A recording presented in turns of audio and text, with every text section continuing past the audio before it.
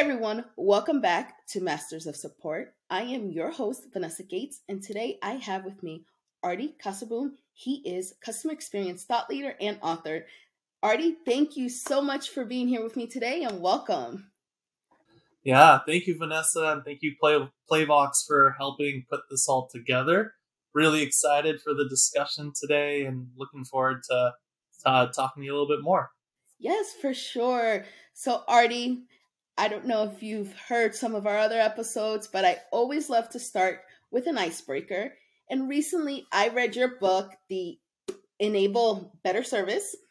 And in this book, you talk about kind of your unconventional journey into the CX industry. Want to go ahead and just give us the cliff notes of how you got here? Yeah, it's a very, very short 380 pages book. I like to tell people it is the world's heaviest business card.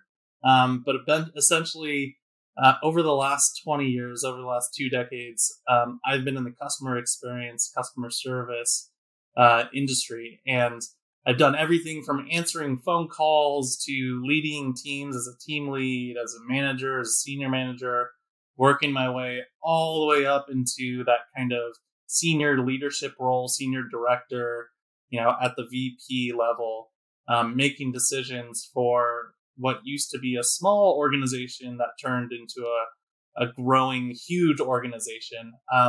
So a lot of experience in the customer service, customer experience space. I've seen and done and have been hands-on with a lot of the customer inbound type conversations and a little bit of the customer outbound conversations like account management or CSMs as well. In my experience, I focus heavily on people, process, and of course, technology, or we call it product. So in my book, every chapter has kind of a whimsical theme. It's kind of fun. I open it up with very light, fun conversational aspects and things that are fun to talk through. And then it goes a little bit heavier at the end of the chapter, of each chapter. It talks a little bit more about business and hands-on and what I've learned and what I've seen in the industry over the last 2 decades. So we'll get right into it. Aarde, let's go ahead and talk about kind of the evolution of WFM to WEM. Many that have been in the industry for a while will know it as WFM. WEM may be a little new to some, so let's talk about that. Yeah, absolutely. So customer service and contact centers, we're notorious for acronyms, and specifically like 3-letter acronyms. We're really good at like CRM, IVR, ACD, all these ones that are super complex and don't really have meaningful use cases anymore because they're just old and archaic, and they come from even pre-computer days, like an IVR or an ACD or even CRM. But WFM and WEM, this is near and dear to my heart. I talk a little bit about it in my book, and at the end of my book, the best, I keep plugging my book, but the best part of my book is actually the part that I did not write. And it's the appendix at the end, which has a definition of all of these acronyms for contact centers. So if you do have a copy of my book, or if you want a copy of my book, feel free to reach out to us and we'll supply you with those links. But at the end, it tells you and it defines what is WFM or what is CRM or WEM. So today we'll talk about WFM and WEM. Traditionally, back in the day, and when I say back in the day, I'm dating myself about, we'll say 15 years ago, the industry really didn't have WEM or workforce engagement management. It was WFM, which is workforce management. And WFM was essentially something that's very basic. It's I have X amount of calls or chats or emails or whatever, and I have X amount of humans. When should I schedule those humans so that they can be the most productive to answer the varying number of phone calls, chats, and emails that come in? And then there's all sorts of mathematical equations that you can use. Airling C is one. You don't have to Google that because all of the tools out there today have that all built in. But essentially it says, okay, well, if there's X amount of people calling at this time and calls on average take this amount of time, you need X amount of humans. And then don't forget that those humans need to take bathroom breaks, lunch breaks. They're not robots. So factor that time allotment in so that you're not over occupying their time. So they're not literally talking on a phone call for an 8-hour time period in a day. They have those natural breaks. They have the ability to take what's called after call work, and then also make sure that they're not wasting their time in those breaks and after call work. So it's all about productivity and measurement. So that's WFM. I want to touch a little bit on WEM and how it's evolved. WEM is a little bit more advanced than WFM and encompasses WFM. So all that scheduling and mathematics and making sure that employees and team members aren't overworked or underworked is also wrapped into WEM, which also does things like speech analytics, tools like Agent Assist, which when an agent's on a chat or call or email, it can feed them information to make their productivity better, so that they don't have to know everything off the top of their head. They can just be a generalist instead of a specialist. And then when a specific topic comes up, AI and speech analytics can pull that content up for them. Also, speech analytics to tell whether or not if the customer is has high level sentiment or low, so happy, sad, frustrated. Same on the agent side. Also can be used for compliance. So did the agent ask questions that they should be asking, or did the agent perform the tasks that they needed to perform in the email or the chat or over the phone call? So I'll pause there. There's a ton of information around that, but a huge evolution between WFM and what we call WEM today. And I'm excited to drill into it and maybe tell some stories as well. For sure. Thank you for giving us kind of that quick evolution from the workforce management to the workforce engagement management. It's funny, I have not gotten to the end of your book. So while you mentioning the glossary, the appendix, and I like went to it and I'm reading it. For someone like myself who was new to the industry when I came on to Playbox, I studied our glossary that is on our playbox.com website like I was going to apply and take the bar exam. Let's kind of talk about how the importance of utilizing this technology and leaning on it, why it's been more crucial than ever now that a lot of our agents are working from home or many contact centers are in a hybrid model.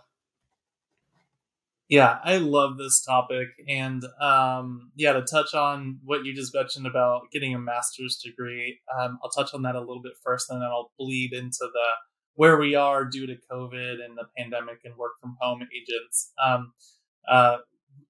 When people start out in the call center industry, whether that is as a frontline agent or in leadership, or maybe they're on a workforce management team already, or maybe they just inherited. So maybe they're a senior director or a VP that inherited a call center or a contact center.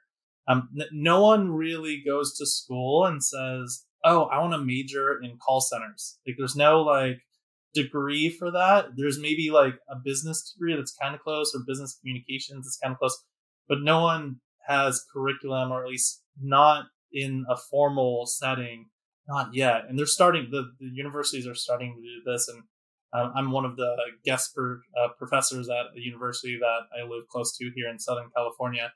And we're trying to bleed it into business communications, but no one really has a set formal curriculum for this area. And I would argue that WFM and WEM is probably one of the more advanced niche pieces of the contact center that if you don't get right, the whole thing can fall apart. It's a house of cards. The foundation will fall apart because you just don't understand whether or not your agents are productive, or you have the right amount of team members or agents. You don't know if you have the right channels, so phone, chat, email, and social. And you may not know exactly how the team, the individuals are performing, and how your customers, measuring how your customers are reacting to the performance of your team. So it's extremely important and crucial. And this is pre-pandemic. When the pandemic hit and it forced a lot of our businesses to go to the work from home agent model, it made it even harder for teams that didn't have a very strong WEM practice or tool set or framework to be able to make sure that my work from home agents are signing in on time, productive. They're not overworked, not underworked. They're getting the right education in real time. So that's kind of that agent assist environment. So they're getting fed the right information. Pre-pandemic, when you had call centers, we'll say a team of 20 people in a room that would go into the office, commute, park their car in the parking lot, walk in. Not only would they have a sense of community and with their coworkers, but also when they had a problem, when there's a new hire that first day on the phones and they have no idea how to answer this customer's problem, they could literally just raise their hand, and then the team lead comes over and says, "Hey, put them on mute. What can I help you with? Oh, it's this." And it's just a quick answer, quick, simple, and you get that face-to-face in person. When now fast forward to a new hire starting in the pandemic and working from home, that raising of the hand isn't as easy. They have to use tools and technology to digitally raise their hand. And then hopefully someone can see it digitally and they can use like Slack or Teams or whatever that is, or even through the WEM product itself. Hopefully someone can pick that up and then quickly message them or give them a quick note of, this is how I'd answer that problem. So in this work from home environment, WEM, workforce engagement tools, is even more important than it was before when we had in-person brick and mortar contact centers for multiple different reasons. Another kind of call out here is agents that work from home feel like they're like a one-man army. They can't look around the room and say, "Oh, there's 1,000 other people doing my work, so I can take a natural break because there's other people here to get it. They'll help me out and let me go on break." When they're working from home in a physical office, in their home office or in their kitchen, they may overwork themselves because they don't really see the presence of the rest of the organization and team that can help out. So they're going to try to, hit the home run every time, try to be on time, so we see a lot of productivity go up and spike because people are working with blinders on at home and they have no idea that there are other people out on the team that can help and support them. So it's extremely important to use WFM and WEM tools to help agents so that they're not overworked in this environment as well. It's a good analogy that you mentioned, that overwork. I think some of us sometimes get in that trap. I know, speaking for myself, it's so easy to work through a lunch break. It's so easy to just be at my desk. It's convenient. I'm here. And we end up working way more than, what is expected from us. So that kind of segues to my next question about employee engagement and morale. What are can you share maybe a story how they've increased, that you've seen other organizations have increased, engagement and morale in this new era that we're in, utilizing these tools? Oh yeah, absolutely. And I've got a bunch of stories. So I'm a storyteller. Obviously I wrote a book. So a book is just a collection of chapters, which is a collection of stories. So I'll go on forever with stories. But yeah, the work from home environment is a lot harder than the work in office environment. And there's pros and cons to both. So I know that some of the people listening, maybe they've already brought the contact center back in-house full time. Maybe they're in a hybrid model where it's some days at home and some days not.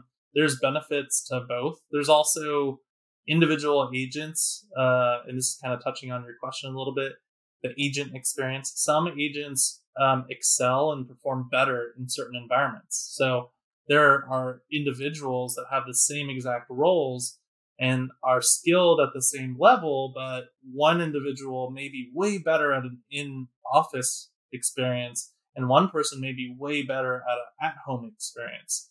And that's just more personality types. That's just how employees are, and how they react to those types of environments. Some people working from home, it's the most stressful thing in the world because right beyond that door, or sometimes not even beyond that door, when they're working in their living room or their kitchen, it's oh, I got to do the dishes. Oh, I got to take out the trash. Oh, I got to do the laundry.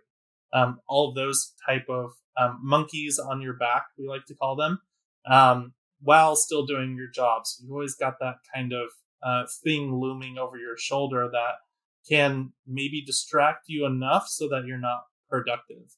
And then vice versa, when you're in the office, for some people who like to be a little bit more fenced off and like to work from home, if they're forced to go into the office, they may have the distractions of the water cooler talk, like that friend that you kind of know that's a work friend, but like there's 3 pods cross, like, oh, they got a little break, but you're still on a call. Like they may come over and write you a little post-it note and distract you, and that may not be productive or inducive for that person to be the best employee or have the best employee experience while they're working as well. So think about that as you're putting together more of your policies. One of the stories I like to tell, and this is a story about a company. I won't say the company, but they were a contact center in the Portland, Seattle area. So north west coast of the U.S. They had a pretty large contact center, and this is pre-COVID. They ran out of physical contact center seats. And they didn't want to do shared seats. They didn't want to cram more seats in the physical building, but they had to expand in number of contact center reps or agents. So what they did was they kept hiring, of course, but they allowed people to work from home. And it wasn't like a voluntary, like, okay, seniority wise, the more senior people can work from home now. It's a privilege. And it wasn't all new hires have to work from home because we just don't have enough space in the office. It wasn't like that. It was actually done by choice, and they incentivized it or made it into a game, so gamification. They basically said for every employee that works in the office, if you come into the office, you get paid an extra 25 cents or dollar, depending on what your role was, per hour. So you made more money if you came into the office and did the exact same job than working from home. So then they put a sign-up sheet, and then people had shift bids, and they're like, oh, well, what do I want? Do I want to make my normal wage and work in the comfort of my own home? Or do I want to work, and maybe it's not all the time. Maybe it's just next week I'll work in the office, make a little extra money so that when I go on PTO, I can spend some extra money on my vacation. And what they found was people were signing up for these shifts that were in office, and it was a hot commodity. And it wasn't necessarily for the pay. They thought it was for the pay originally, but it was really because you learn more through osmosis when you work in a contact center in person, because you learn from your peers. You have that ability, that culture ability to talk to people, take lunch breaks together, so forth and so on. So I'll pause there, but that's a great story of a pre-pandemic, and they had a problem they had to solve, and they solved it with WEM solutions with work from home options. Aarde, this has been wonderful. We can keep talking about WFM, WEM for much, much longer. Before we end this episode, can you share with us where can our audience get a copy of your book? And I'll show it for everyone. Yeah, absolutely. So you could always message me on LinkedIn. I'm pretty active on LinkedIn. And also you can go to my website. You can buy it on Amazon. So if you were to type in Enable Better Service book and hit search. It'll pop up on Amazon. But I also have a website too. So if you want a free copy of my book or a signed copy of my book, let me know, reach me out. My organization's called Go Clarity, so goclarity.com. And you can go to the books tab, or you can go to goclarity.com/books. I love talking about WEM and WFM. I also love talking about all the intricacies of CX and customer experience. So feel free to reach out. This is what I do for my 9-to-5 job, which is just help other professionals in the customer experience contact center world. So you're not bugging me. Feel free to reach out, and I'd love to connect on LinkedIn and or in person or over a Zoom call. Thank you. And just to clarify, all of your contact information is on your website, correct? We'll make sure that we put a link to that on this podcast episodes page. Aarde, again, thank you so much for being here today with me. I enjoyed this conversation. I look forward to hopefully us crossing paths again. Thank you to our audience for listening today. Everyone, I will catch you in our next episode. And as always, be a good human. I'll see you next time. Thank you. Thanks, Vanessa. Thanks, Playbox.